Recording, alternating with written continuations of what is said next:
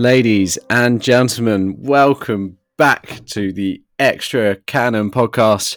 I am your host, Rob Worthington, and we're here to talk a little bit about an Arsenal win, which it's actually been a little while since we've had one.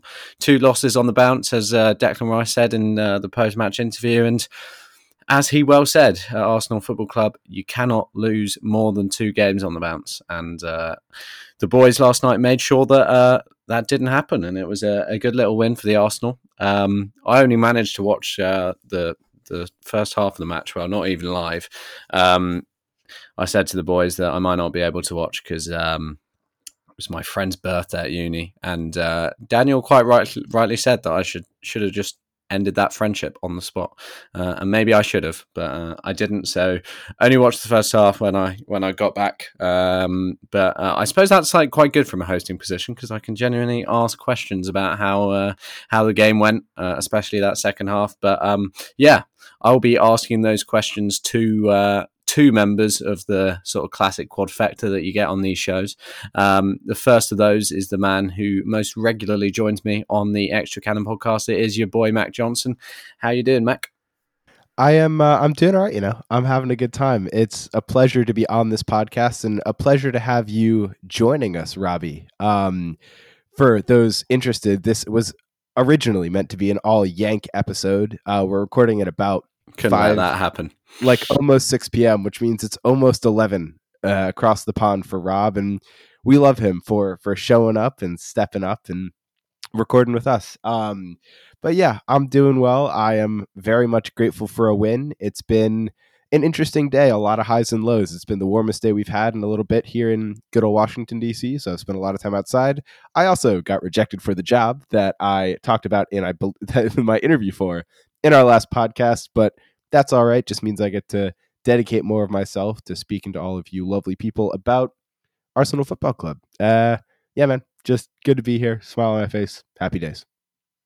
Yeah, that's the way to do it, boy. And yeah, sorry about the job rejection, but yeah, you'll get one eventually, and it's their loss. It's their loss at the end of the day. And yeah, maybe we'll start paying you now.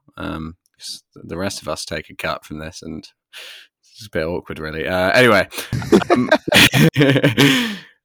Daniel Finton is also here. He's sort of the main character of this show, and well, not this one, but of the quadfecta, and that's why I'm here at 11 o'clock on a Thursday night talking, because we have to make time for this self-proclaimed diva of a man. But yeah, let me just pass the mic over to him. How are we doing, Dan? Great. Feels good to be the highest paid person at We Love You Arsenal Production. So yes, I am the diva. I can't confirm. I have secured about $2.28 from this podcast over the years. So yeah, basically yachts for all of the listeners on me. Dude, honestly, it feels weird to be on here. Like, I haven't been on a podcast for weeks, man. Just started a new job myself. Not trying to rub it in, Mac. Just they like that one. Yeah, man. The schedule stinks, so you'll probably be hearing less of me, which sucks. But we're gonna get on when we can, man. And basically, I'm back in the stupid position that I always find myself in. And Mac's gonna find this when he does get that job. Arsenal games really are not congruent with the working man's schedule in the United States at all. It'll just be like, yeah, Champions League game on Tuesday at 3 o'clock. It's like, oh, wonderful. My entire country is at work right now. But we got to figure it out. We smuggle the freaking telephone in there and we watch it against the boss's wishes. We got to do what we got to do. But yeah. Thanks for having me, boys. Love to be on the Extra Canon podcast. I'm not going to do what Alfie does and be like, the big guys here, blah, blah, blah. Fuck that, dude. I'm a humble legend. Everyone already knows he's here. You don't need to say that kind of shit, whereas Alfie Coleshaw does, because he's embarrassing. Spot on. That is for you, Alf, because I know you're listening right now. Daniel used a sort of Matt Johnson word there as well, congruent. Surprised to hear it come out your mouth. He's been tutoring me lately. Oh, really? Nice. Where have you found the time for that, you two? Whilst you could have been recording, you've been having these little unofficial calls. Horrible stuff. But anyway, let's get into get into Sevilla. A nice little 2-1 win. 2-0 win for the Arsenal. I promise I did watch some of the match. Let's do the usual structure. Let's do the good stuff, canon concerns, and explosive moment. I'll pass over to Mac first, considering he is an official host of this podcast. What's the good stuff, Mac? Hit me. There is a lot of good stuff. I think I'm going to go with one of the most obvious examples, and that is both the tempo and the directness of our play yesterday, typified by a couple of players who I think we are going to talk about a fair bit in Gabriel Martinelli and Bukayo Saka, who after an unbelievably disappointing performance from both against Newcastle really turned up the wick at home against Sevilla. I really appreciated the high tempo football that was played and what really seemed like clear intent to cause problems. It was also nice seeing Leandro Trossard come back in and link up and be a little bit more flexible. Again, I love Eddie, but I find that there is a certain rigidity to his game that doesn't really get the best out of the people around him. We've had this conversation before. And when he's not scoring, I think his presence can be more of a detracting factor. But yeah, just Trossard's ability to get Kai Havertz into some good spaces. Rob, I think you wrote an article about him today, and I'm sure that's going to get mentioned at some point in this podcast. But also his ability to interchange with Martinelli and get our brilliant Brazilian involved. A lot of good stuff to talk about, but I think everything, exemplified maybe by that Jorginho pass through to Saka for our first goal. A beautiful pass, amazing vision, but something we haven't really seen much of, maybe because teams are a little bit better than the teams we typically play, at least, are a little bit better than Sevilla at sitting in a low block and soaking up pressure. But also, it's just nice to see us take chances and take risks and play with a little bit more freedom. I saw a tweet on the timeline, I forget from who, that was from, quote from Martinelli's post-match press conference saying that the manager, Arteta, had talked to him and Saka about playing with a little bit more pace, more directness, more energy. And someone had quoted it and responded, so a little bit less Grealish and a little bit more Doku. And I think there are a few better ways to sum it up. Our wingers were electric. Our pace of play was electric. And we looked like ourselves from last season. But I'm going to say a little bit better. And I have reasons for that. So, yeah, that's my good stuff. Well, that's interesting. I'm sure we'll get into that a little bit later. Maybe we'll, after Daniel's told us his good stuff, we'll be able to pass it back to you, Mac. But yeah, from what I saw from the game, I largely agree. But I did, whilst I was at this dinner, I did see some typically negative Daniel Finton messages popping up on my phone, and I thought maybe we were playing like shit again. Did you feel like it took us a little while to go into it, Dan? And did you think we clicked as well as Mac thinks that we did yesterday? Yeah, no. I think we definitely did. I'm just an emotional son of a bitch. We just, it's been a theme this season really for us is we take a minute to grow into games. And I think that comes from us just wanting to have 100% full control of the game. We've seen a couple of times that hasn't really worked to our benefit this season. I feel like we've basically controlled, probably 99% of games that we've been in, or 99% of the minutes we've had on the pitch, but they don't always go our way. This one, though, did. I feel like for Mikel Arteta, this was like the perfect he's going to get this performance and thumbtack it to the wall and say, this is what I want every week. And we know that's the case. But yeah, I thought it was a slower start than I would have preferred. But, that just comes from the fact that I wanted to get the 3 points this game. Then I want those next 3 points against Lens at home, because then at that point, boys, we're done. We won the group. Also, revenge game. Yeah, that too, definitely.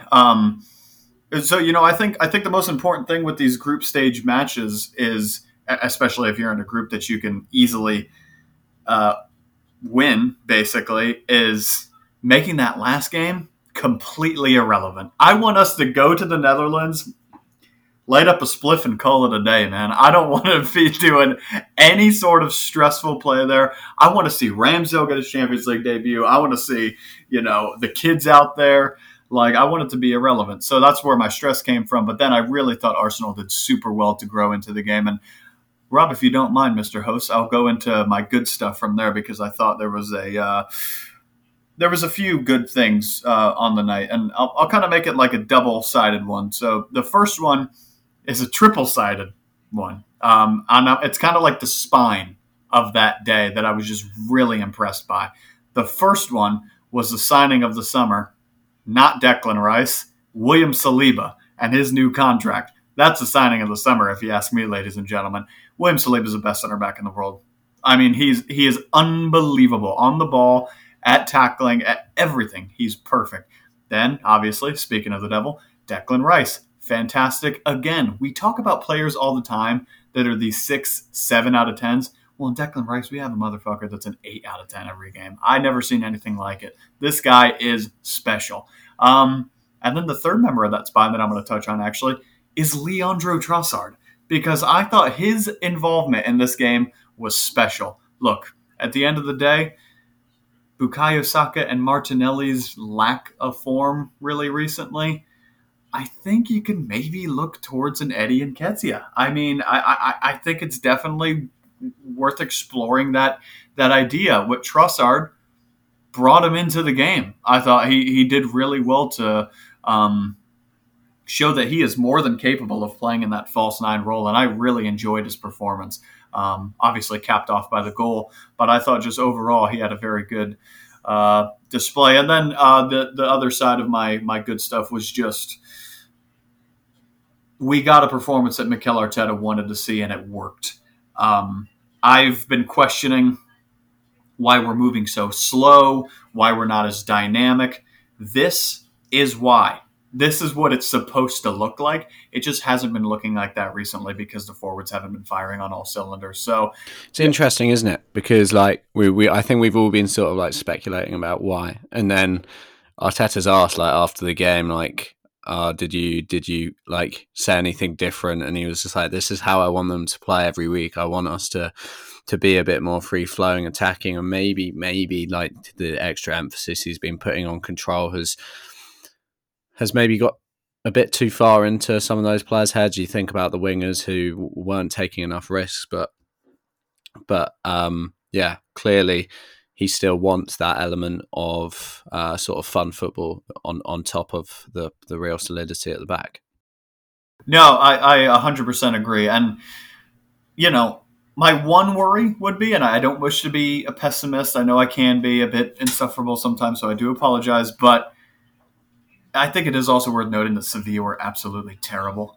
I mean, they had no ambition to attack at all. They just were like, no, we're not going to do that. We're just literally going to park the bus the entire time, but also somehow leave space in behind. So I was like, this is just a dreadful display from a Sevilla team who we all know are the weakest team in the group, which sounds just crazy to say, by the way. But yeah, Sevilla at home is never going to be the challenge. They're a different kettle of fish when you're right at their place, but at home, yeah, and especially without Ramos as well, which I'm sure you were sort of gutted he wasn't there, because I sort of was in a way. I don't know, because I kind of worry about Trossard versus Ramos, to be honest. I feel like Jesus would be good against him, but Trossard worries me. Yeah, I know what you mean. But it's kind of funny, isn't it? Because we had that sort of spell at the start of 2023, didn't we, Mac, where Eddie came into the team and he was scoring goals in Jesus' absence, and then it all started to turn a little bit dry. And it feels like maybe we've just had a bit of a repeat of that at the start of this season. I'm not saying that we've been playing free-flowing football all the way through under Eddie. He might have scored that hat-trick, but that's against possibly the worst side the Premier League has ever seen. And then, the other games that he's, participated in, it hasn't exactly been free-flowing football. So maybe it was just a reminder to Mikel Arteta that, he also has a guy in Leandro Trossard who, has perhaps proven that he can be a better option at tying things together up front when Eddie isn't available. I mean, you may remember my what's the best way to put this? Disastrous prediction that Eddie Nketiah would only score one goal. I think this it was well season. grounded for us though, because we saw, and that's what I'm saying. I predicted that he would be fourth in the hierarchy behind Leandro Trossard and behind likely Kai Havertz, who, as again you pointed out in your most recent article, brilliant piece, should have a case to play up at center forward. I think I really love watching Leandro Trossard because he, of all of our forwards, I think encapsulates that kind of false nine role the best. He really truly is an internal forward that can drop into the midfield and make space behind and drift out to either flank. And I don't know, he's always supremely confident when he starts through the middle, in some ways because he knows that he can end up there if necessary. But I think when you hand him the keys to the kingdom, in some ways, when you hand him the freedom to go and drift and combine and to be as intricate as he is capable of being, it really suits him well. I mean, and I'll also say, there's been some complaints recently from us and a lot of people about having our entire team out of form at one time. And it's interesting. Leandro Trossard, for me, was almost the ultimate example of that because he would come off the bench. He's come off the bench a fair few times this season and scored in critical moments. I'm thinking Everton, where he scored the only goal in the match, right? But then you compare that to some of his starting performances where, for example, against City, he goes off hurt and Martinelli comes on and changes our entire team and kind of provides us with a spark and ends up scoring the winning goal. And this is the first time I've seen Trossard really start this season at the center forward position, and he just looked to be on it at every moment. So, yeah, I think there's certainly a case for him to start at the weekend. I don't want to be pejorative in the sense of not necessarily being the most afraid of Burnley, but I think it'll be an interesting opportunity for us to rotate and to be a little bit more flexible because I think, especially during even back to preseason, we saw a lot of Trossard at the left 8, in the midfield, out wide, flipping around different positions. And the one place we really didn't see him was center forward. And lo and behold, his best performance of the season has come at center forward. So I don't know. My case, my opinion, Daniel has something to say on this point, and I would love to hear what it is. I was just going to say, I don't really see why it's taken him so long to get game time there. I mean, I couldn't agree more. Look, everybody listening to this podcast knows that I'm stupid. Let's put it out there. We know. But when Leandro Trossard is a guy that clearly specializes in playing centrally and is also kind of a goal contribution machine, why the hell is he not playing there? I just don't really understand. And then especially when you factor in the fact that Eddie Nketiah really just sort of disrupts the tempo. He literally cannot combine at all with Gabriel Martinelli. It really just leaves me quite confused, to be honest. And I look, man, at the end of the day, all Leandro Trossard can do, the supposedly ill-disciplined Leandro Trossard that we got from Brighton, all he can do is what he did against Sevilla. Get on the pitch, show that you should be on the pitch, and stay on the pitch. I think he's going to start next game against Burnley. I genuinely do, because I think that performance showed Mikel Arteta, yeah, this is what I'm about, and this is what I could do in the false nine area. I feel like Arteta's sort of a manager who needs reminders from time to time. Like, he's so stubborn about certain players, and if that time last year when Eddie's goal started to dry up when Jesus was injured, he wasn't taken out of the team because he was misfiring. He was taken out of the team because he got a little injury, probably similar to the one he's got now. Eddie, touch wood, he doesn't tend to get big injuries. He just tends to get these little niggles that keep him out of games. And it was a similar case back then. And it's happened again. There's a space that's vacated in the team, and it gave Mikel Arteta a really useful reminder. I suppose in his head, maybe he hasn't really been thinking about Trossard really as much as a striker. We've got Havertz, who's been going up there in some games when sort of late on, and obviously started in that Community Shield game. Then Jesus has only recently got the injury. But yeah, I think it's only good. It's kind of good stuff that this opportunity has arisen for him to sort of try different things up there. Because I agree. Like, I think, as we tend to, took us a little while to warm up, but that sort of like last 10, 15 minutes of that first half, we were electric. And a lot of that was down to those little pockets of space that Trossard was popping in. I love it when he pops up on the left, and I think it nullifies a lot of our issues as well, because often we're much more fluid down the right than we are on the left.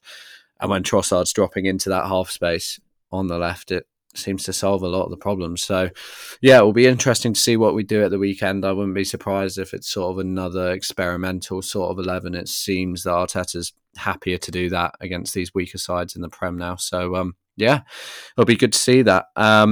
Mac, I'll let you talk a bit more about why you thought it was so good yesterday, and then maybe we'll dip into concerns, which I doubt there's very much of, because it was just very routine. Yeah, I don't have particularly many. Here's why I thought it was better yesterday than it has been. And even than times at last season. Again, we had this discussion on the main show earlier this week, but to go back to the fact that against Newcastle, we lost with a midfield three that is entirely different from the midfield three that we challenged for the title with last season. And against Sevilla, of course, we won with the same exact midfield three. And, what's different? Well, we're playing against a significantly inferior opponent to Newcastle United. We are playing at home, also a big difference. But it's interesting. I thought that that midfield in particular looked a lot more comfortable than they did against Newcastle. They were given more time, but I think it's been fun to see Declan Rice kind of grow little bit part by bit part into more of the Granit Xhaka role. I think we all expected him to come in and replace Thomas Partey, but a lot of his combinations and his touches in advanced areas were really productive. He was a constant source of, or on the receiving end constantly, of cutbacks from Martinelli, from Trossard, even from Tomiyasu, who bombed long a bunch in the first half, made great runs, found great spaces. Truly, the reason I think it was one of the better performances I've seen over the last 2 seasons is because we combined that free-flowing attacking with increased defensive acumen, increased physicality. But my favorite thing above all was our rotations and the way that the team were really adept at kind of covering for one another. There were occasions when Saliba was stepping up into, past our midfield line to track Yusuf and Naziri deep, and Ben White was up supporting Saka, and to see Jorginho drop and Gabriel slide over and Tomiyasu come in and Declan Rice rotate out to the half space. Oh, hush. Rob's making fun of me for the pronunciation of that. Whatever. Yeah, I think it was really encouraging just because I think a lot of our performances this season have been a little disjointed, a lot of new faces, a lot of different tactics, some new ideas, and it just felt cohesive in a way that we really haven't seen since last season, but with a lot of the increased defensive stability that I think we're prizing this campaign. So yeah, I'd say that's the end of my lyrical waxing about why I think we look better. But yeah, I don't know. It was really encouraging, and to see us do it with the injury list that we had, I think is the other thing, because last season, again, we had to rely on our first choice 11 or bust, and this was not and is not our first choice 11 by a long shot, and we did not, in fact, bust. That sounds crazy. Pause. But yeah. Yeah, that does sound pretty mad. But I agree. The sort of combination of the good attacking play with just the relentless winning back of the ball there was a moment in like quite late on in the first half where I think it was Saliba won it back like really high up in the way that we do when we do it really well. And then my favourite thing after that wasn't just the fact that he won it high up, it was then that he ripped a pass into Bukayo Saka. And it was just the tempo being that little bit higher. And yeah, I just think a lot of confidence came out of our players thinking that they were a lot better than the players that they were facing, which, you know, obviously with Martinelli, that got into his head. Wan Lu was on the ropes, it's fair to say. And yeah, a few of the other Sevilla players couldn't handle the Arsenal players, as evidenced by the Rams. Dude, with Martinelli, I struggle to like think of another player that I would like hate to mark more. You know what I mean? Like just such a menace. He would be such a pain in the ass. Oh God. Yeah, I couldn't agree more. But let me pass it back to you, Dan. The eternal pessimist that is Daniel Finton will kick off our concerns. I'm really intrigued to see what you guys have. I don't really have anything because I didn't get to watch in enough detail. So unlucky listeners. Nothing from me today.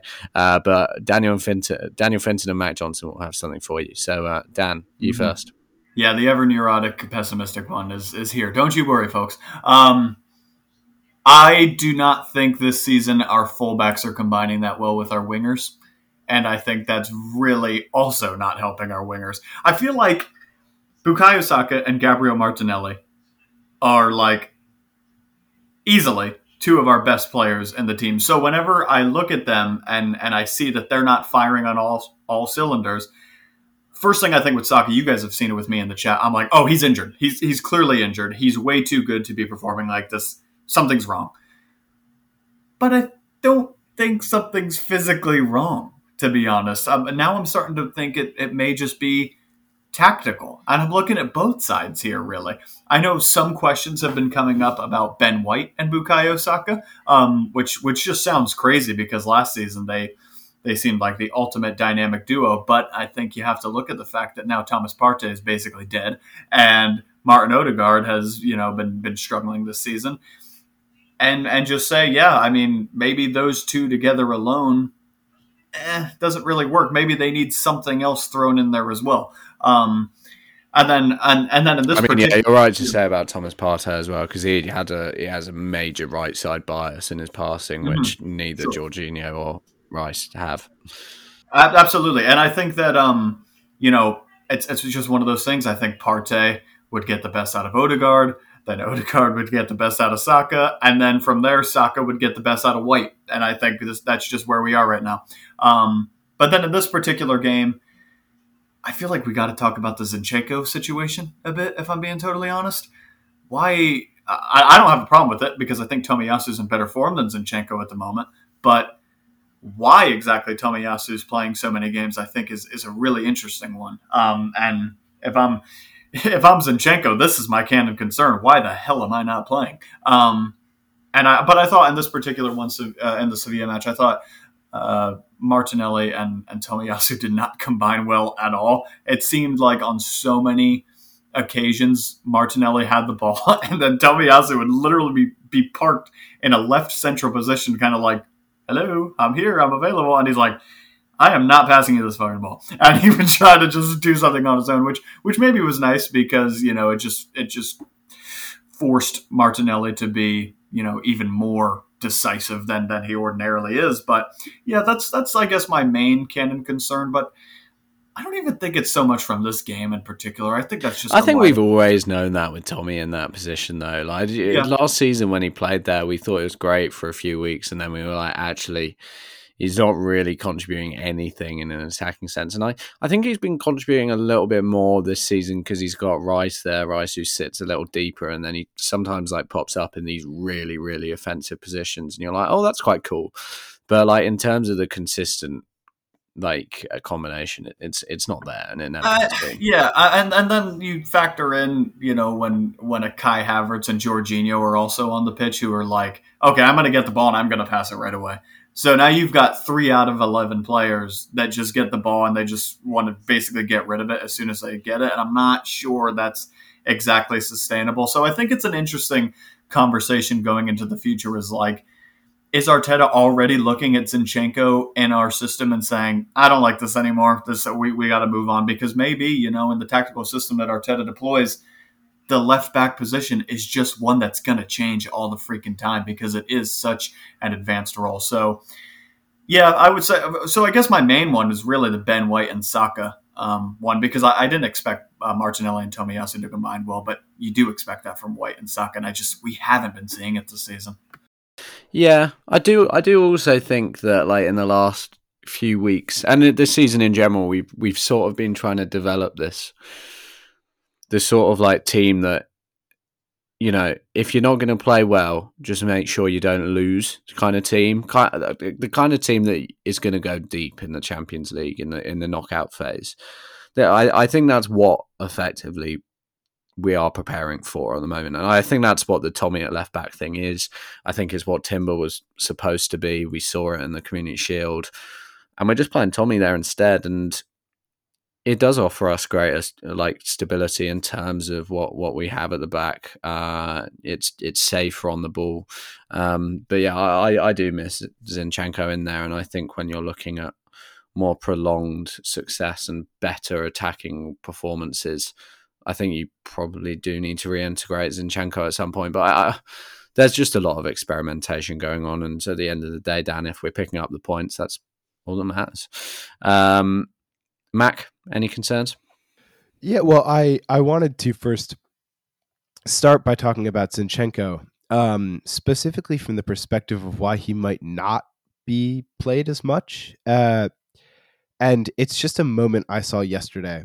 But Tomiyasu, according to Arteta, felt something, which is not good, given that it pretty much leaves us with 5 defenders now, which is super exciting.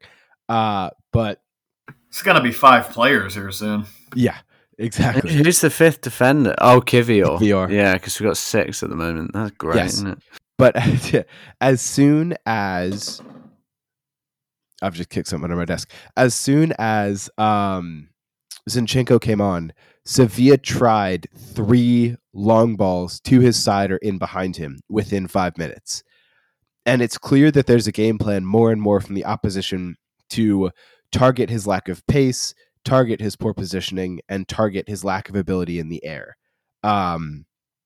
It bit us against West Ham. It didn't really do much against Newcastle, but different match state. And it didn't bite us against Sevilla because Sevilla are shit and Eric Lamela is washed. But if it were not Eric Lamela on the right wing, there may have been a few scarier moments. I also think... Do you think it's also sort of like saying that? Do you think it's sort of a swings and roundabouts thing, and that we're going to have Zinchenko out the team for a while? We're going to play Tommy there, and then eventually, we're going to bring in Zinchenko, and then teams are going to start eventually doing that again. I feel like it might be one of those things. I do think that. I also, I saw a stat that said that Zinchenko never played more than 19 full matches for Manchester City during his time there. And I don't know if it's right. In fact, I really hope it isn't. And I know, by the way, to clarify, that stat is in the league, that not including Champions League and everything. But that's half a season, That's 50%. And that's not good enough for what you want from your starting left back. So whether it's just injury niggles or fitness concerns or whatever it might be, I think there's been some concern over Zinchenko this season. And my least favorite thing about him, I have to say, is when he's come off the bench, he almost looks like he's playing a more conventional left back role. He'll set himself up wider. He's crossing the ball more. Like when he starts, he plays as a pure central midfielder most of the time in possession. But typically during his kind of sub cameos, he plays more reserved. And it's not necessarily... Is that because he's coming on to replace Tommy and that's Tommy's role? Maybe, but it doesn't necessarily sit well with me to a certain extent because it's not... At that point, again, if Tomiyasu is injured, I entirely understand that. But on the flip side, Zinchenko offers a very different profile and a very different style of play to the team. And the reason we all love him is because of how he makes our midfield purr. And for him to be out of areas where he can really have an effect on the game and on the ball and on the way that our team plays is a concern for me. That is not my kind of concern. I do think it's annoying, but I think there'd be a lot of toe treading going on if Rice Agreed. and Tim were on that left hand side, because Rice does Yeah. drop deep, and He does. I think until we really get Rice in a position where he can play in a way where it's like, oh, we get in that left half space, Yeah. get up the pitch, effectively be a forward. I think until then, I think there would just be too much toe treading if you get Zinchenko to play his proper centre mid role. I don't disagree with you. But yeah, and in some ways, maybe that's a concern to have, is that the growing pains of this team don't suit the way that he fits into our setup. And that's just kind of a symptom. But no, my kind of concern is also to do with our fullbacks. But specifically, it's to do with their minutes in the sense of injuries. Tomiyasu, again, has come off with a knock, which means that our only player who is really capable and good at playing right back is Ben White, who is pretty much an Iron Giant. He is rarely injured, but he's not infallible, and he is a little bit sketchy in terms of his form right now. So our ability to rotate at the back is bad and getting worse if Tomiyasu's injury is actually an injury. And, I am not worried about Saliba and Gabriel, but I'm rather worried about the kind of progression of our defensive injuries as the season continues. It's nothing to do with Sevilla, really. It's more just we are kind of increasingly lighter and lighter in terms of people. And, having bodies at the back is kind of important if you don't want to concede goals and lose games. And, I'm talking stupid, but it's true. So I'd say that's my concern, is just that we right now do not necessarily have a viable solution to Ben White not playing a shit ton of minutes other than Cedric Suarez, which is not a viable solution. So, yeah. Yeah, that's not a solution, obviously, but I don't know. I'm guessing that there is just they'll point to how much football Ben White has shown he can play every season. I mean, as I said on the last show, I think this is the first time that we've criticised Ben White really on this show ever, especially in the space of a few weeks, because it's not the first time this season we've raised concern, but in terms of actually, criticizing him actively, it's the first time we've done it. So maybe the minutes are catching up with him. At the end of the day, it is why we signed a third option to play in both fullback roles over the summer, and it's annoying that he's not around. But yeah, it's only a few more months now that we have to. Luckily for Ben White, he gets a couple week break every. Yeah, that's true. That is true, because he's shagged Gareth Southgate's wife or something. So something along those lines. I reckon it's not too long till we see Declan Rice at right back, something like that. Honestly, but yeah, let's Jorginho inverted fullback. Yeah, I wouldn't put it past Mikel Arteta. Right, let's move on from Sevilla. We're gonna dedicate, I think, about 10 minutes to talking about this because it is the news of the day. Thomas Partey is not going to play for Arsenal until after the African Cup of Nations, which a lot of you will be aware is in the new year. So we likely won't see Thomas Partey in an Arsenal shirt until maybe February 2024, which is, funnily enough, when we might see Jurrien Timber in an Arsenal shirt again. And, his injury was, when he got injured, it was painted as a long-term sort of ACL injury, whereas Partey's was painted to us as, one of his classic muscle injuries, which has turned out to be something more significant because he's undergone surgery. Dan, I'll let you talk about this one a little bit. Let's just speak very frankly about Thomas Partey's time at Arsenal, because at his best, I think we've all wanted to call him the best number 6 in the world. At his very, very best, we think about the start of last season, but I think when we've needed him most, he's consistently let us down over time and time again. Thomas Partey is ice cream. He is so freaking good. one of the best in the world, one of the best things in the world, and so absolutely terrible for us. I mean, the fact we're so reliant on Thomas Partey to trigger the best out of some of our best players. We're talking about Thomas Partey triggering the best out of Martin Odegaard and Bukayo Saka, who, in my opinion, are our two best players. Hands down. Maybe you could throw Gabriel Jesus in there too. But, I mean, and he's just never there. I said in our chat earlier that, I think you could categorically sort of define his time here with us as a failure, if I'm being totally honest. And maybe I'm being too brutal by saying that, but I just think he was $50 million. He's on about 200,000 pounds a week. And every time we need him, you said it there, Bert, he ain't there. It's happened to us during a game. We've been in a North London derby, and he pulls up and he starts walking off the field, and Mikel has to push him back on. It's like, Thomas, you're at that point he was almost 30 years old. It's roll around on the ground. What are you doing? I mean, I don't understand. But anyway, I think we made a huge mistake not selling him over the summer. I mean, who's to say he was actually interested in a move? I think he probably would have taken it, if I'm being totally honest with you.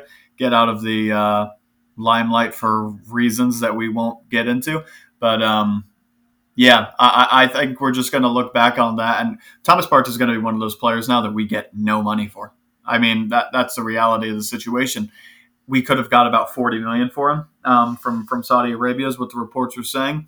And people were so worried about our midfield of him and Granit Xhaka being completely disrupted if we sold both of them.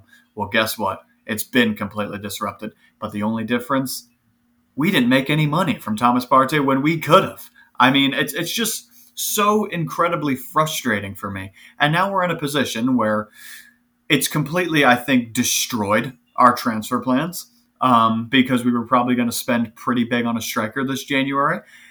And now I think that probably has to be at least slightly adjusted because we're going to have to bring somebody in to fill that role because it is such a crucial position, again, especially in a Mikel Arteta system. Here and now, I mean, maybe you could see somebody like, I don't know, Zinchenko tried in there because I love Jorginho. Everybody knows it, but it's just that expires at some point, Jorginho. It will. I mean, it's just a matter of time. He doesn't have the legs. It'll eventually catch up and burn us in the end. It's such an infuriating one. And I mean, shit, Rob, I didn't even think about Jurrien Timber coming back. Him coming back at the same time about his Thomas Partey is just absolutely crazy. But look, I guess the parting words I'll have for Partey is that the idea was great. I think it made a lot of sense how we brought him in. I think they wanted him to be a leader in the dressing room. He's not on all accounts. He has basically no personality. And he's overpaid and he's injured all the time. So I have a big problem with this player at the moment. Again, for other reasons too. But then when you combine that with, I'm on a bit of a rant now, sorry. With guys like Gabriel Jesus and Zinchenko, who seemingly are also always fucking injured all the time, you can't function as a title-challenging football club like this, and it has to change. I mean, you got to look at stuff like this, and I'm getting a little off trail now, but Mac was talking about it a bit with Zinchenko not getting a lot of game time in Manchester City. You have to look at things like that when you recruit players. I mean, Jesus did not play all the time for City. 90 minutes, that is. Zinchenko did not play all the time for City. Partey, his minutes for Atletico were managed very heavily. Why do we think it's going to be different if we bring them to the most physical league in the world? I don't understand. But anyway, apologies for that. With regards to Partey, this really screws up our plans going into January. And just hopefully we could get somebody to fill that extremely difficult position. Yeah, damning stuff, but I think most of it is pretty accurate. I think you're probably listening to the three guys of the quadfecta who've been most sort of openly critical of Thomas Partey and behind the idea of a departure for him. And I think he does go in the summer if, it was always going to be a toss-up between Xhaka and Partey, and I think we had that gentleman's agreement with Xhaka. I think he was always going to go. I just wonder if you can, maybe the departure needed incentivizing for Partey, and it's not like we haven't paid people off in the past. And do you know what? It wouldn't have been that difficult for us to do that because we would have been getting a lot of money from Saudi Arabia. If he really didn't want to go, we could have said, we'll pay off the rest of your contract and you can go and get a massive bonus there. Like these are things we could have done to get rid of this guy. But I'm sure that the football people at Arsenal also have been like, wait, hang on a second, this guy is an incredible footballer on his day. If we can just keep him fit for one more season, naive, but, I totally understand why there would have been people in Mikel Arteta's ear saying stuff like that. I mean, you look at a midfield three of Ødegaard, Partey and Rice, and you're like, yeah, where are the holes in that? I think we saw it for about 10 minutes against City, and I hate to say it, but Partey's direct passing pretty much won us that match. He at his best, he is a real asset, and this is going to hurt us. So how do we approach this for the rest of the year, I guess, Mac? Because I think that's what it is. Because I personally, I'm not sure, like, this Jorginho, Rice, Havertz / Ødegaard thing. I'm not sure it's working like for that long. There's stuff that needs to be worked out. And I think it especially, I don't know, I find that it actually works better with Havertz than it does with Ødegaard.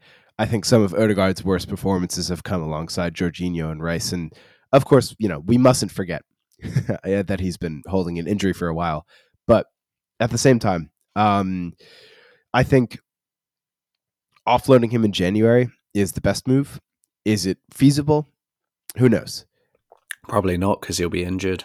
Exactly. Well, not that hasn't stopped teams from buying players before, but I think that's a tricky one. Such as Arsenal, for example. Maybe we'll buy him. Valid. Oh, Jesus God. Anything to not pay that man more money. I do want to comment, I think, on Partey in one sense, in that he's so good on his day. I'm a vehement Partey disliker, as listeners of the podcast will know. I also did come to his defense in the group chat, only from the point that when he was at his best last season, we looked like title contenders. And in some ways, I find that he is the blueprint for the type of number 6 that really makes our team tick. And I have seen a lot of links to Douglas Luiz. Of course, it's not our first time being linked to Douglas Luiz, but we have to be careful with our spending. Obviously, FFP is a potential issue. But just in general, I don't know. I don't trust his fitness enough going into the back half of the season to say, well, let's just hope he gets healthy and that'll help us sustain a charge. I think Rice, it's obviously, funny as well, because I've seen, like, all over Twitter and stuff, people have been saying, like, oh, just make sure that gap stays pretty small to City until January, and then we've got Partey back. And then you're like, yeah, we've got Partey back, but he'll probably just do his thigh again when he's back. So I mean, I think a possible solution, play Rice at the 6, play Zinchenko alongside him, get ball progression in, and then play somebody like Fabio Vieira in the midfield. Obviously, Emile Smith-Rowe is not necessarily the most available at the minute, but playing Havertz and Fabio Vieira, I think, has some merit. They really haven't done much together so far this season, and it could be an interesting project while Ødegaard is injured. But yeah, I don't know. There's no good way to go about it, right? In some ways, because at this point we can't recoup on the investment. So the best thing we can do is future-proof, whether that means, buying out the rest of his contract and saying sayonara, or bringing somebody in, or just making sure that we have the rest of the team fit so that we can replace that, void.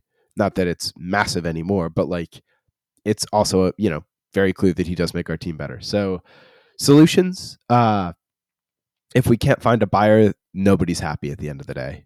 But there are ways that we can allay his absence and make sure that he, after this season, is no longer an integral part of the squad and preferably not a part of the squad at all.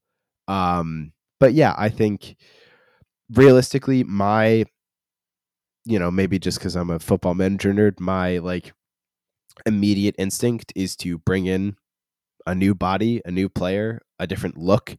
But I think that's the reason we didn't sell him in the summer, is because we were concerned about what would happen if, again, 2 of the 3 pieces of that key midfield went missing and we had to kind of rebuild everything from scratch. We've seen with Liverpool, they got rid of all of their midfielders, brought in an entirely new core. And while it looks exciting, it is certainly susceptible to problems. And, I think that after enough time at the club, with Rice settling in and Havertz hopefully settling in more, and a team that is more comfortable playing with one another, I think we have the potential flexibility to bring in a new signing to replace Partey long term.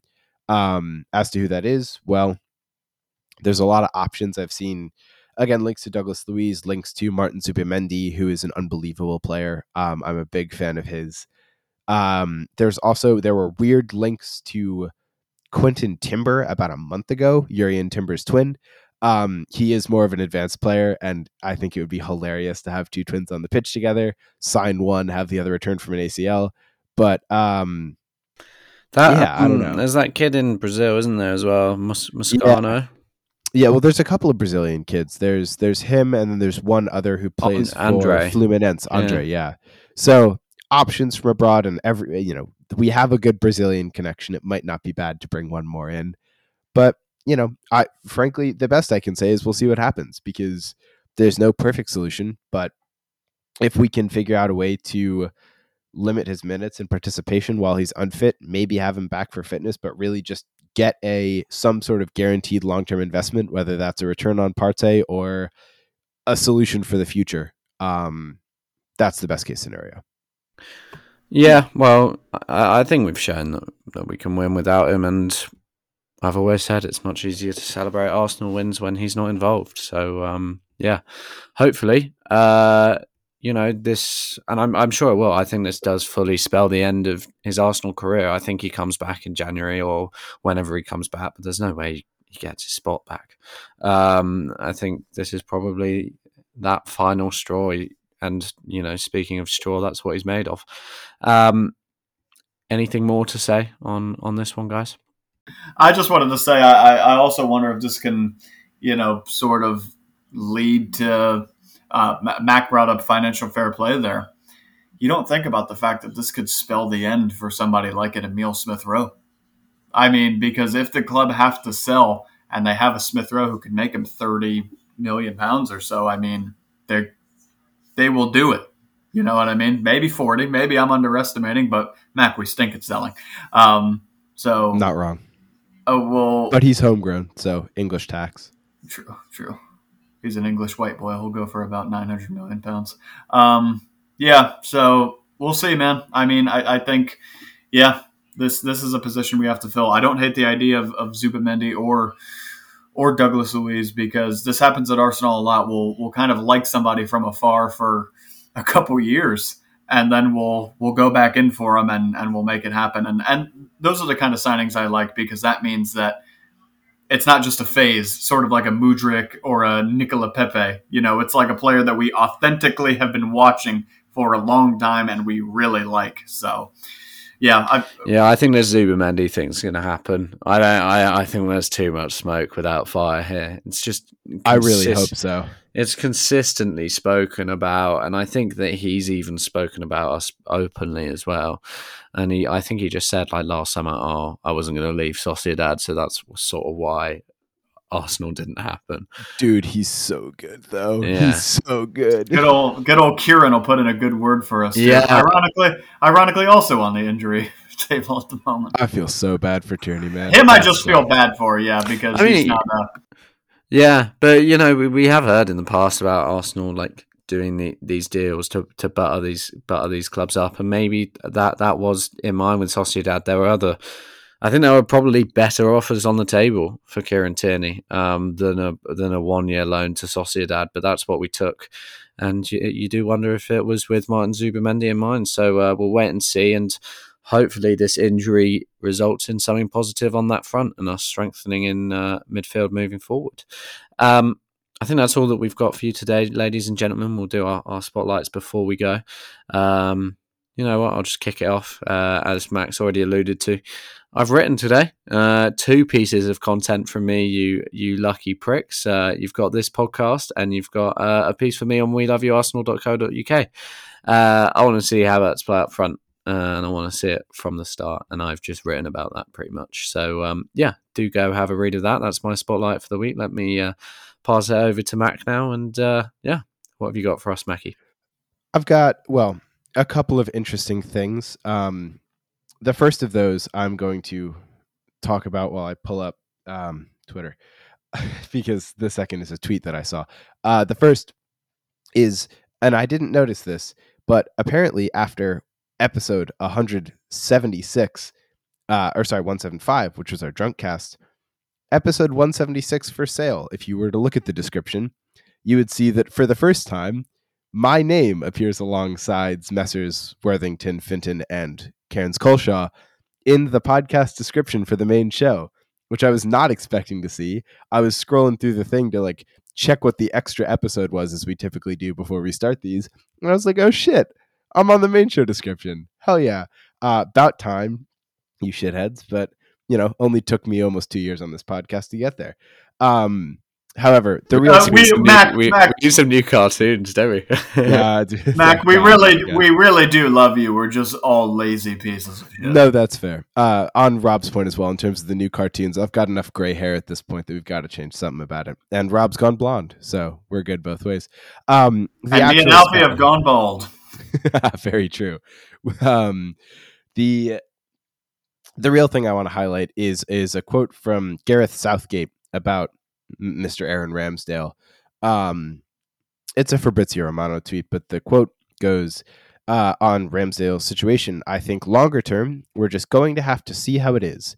If we get to March and he's 6 months without playing regularly, I'm never going to promise things I couldn't guarantee delivering. I spoke to him. He knows that.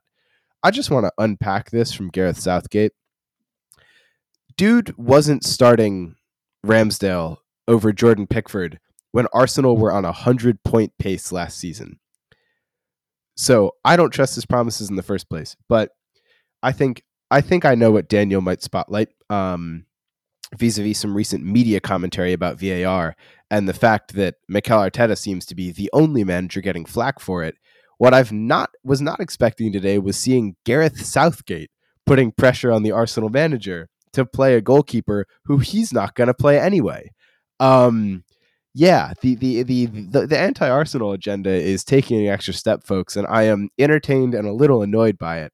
But it's an interesting one to discuss. The tweet read generally is disingenuous to me, but hell, it's I don't know. I think quotes are such an interesting. I actually missed that. But I turned off. It's been a great decision that I've made recently, which was to turn off Fabrizio's tweet notifications, so I don't see any of it anymore. I still have them, unfortunately, but it's since he started doing more general football news, it's really pissed me off. I always had it on. He also gets paid by clubs, and he only has positive things to say about United and Chelsea, and he never says a positive thing about us. His last tweet about Arteta, sorry for the F-bomb, his last tweet about Arteta, he misspelt his name. You can't do shit like that. I mean, I still have him on because he's useful or whatever, but yeah, man, just weird guy, and I say that both in terms of Fabrizio and Southgate. But just hop off the debate. Hop off the platforms. Just don't. For reference, you didn't see it because this podcast started 59 minutes ago and the tweet came out 52 ago. I see. Recording, which is on me. Well, I should say the original tweet came out in about an hour ago, but he did a typo, deleted it, and reposted. So make sure that you have our full attention, ladies and gents. We don't really get on our phones anymore whilst we record, so it's on us.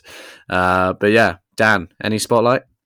Gosh, I love that Mac gave a nasty little shout out to Southgate. I've been saying to my good friend Jason, who's a United fan, he's just kind of a He's a good old footy nerd.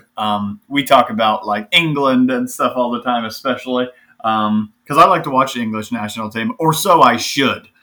I just think England have like on paper the best national team there is, and their coach, Rob, your manager is fucking shit, man.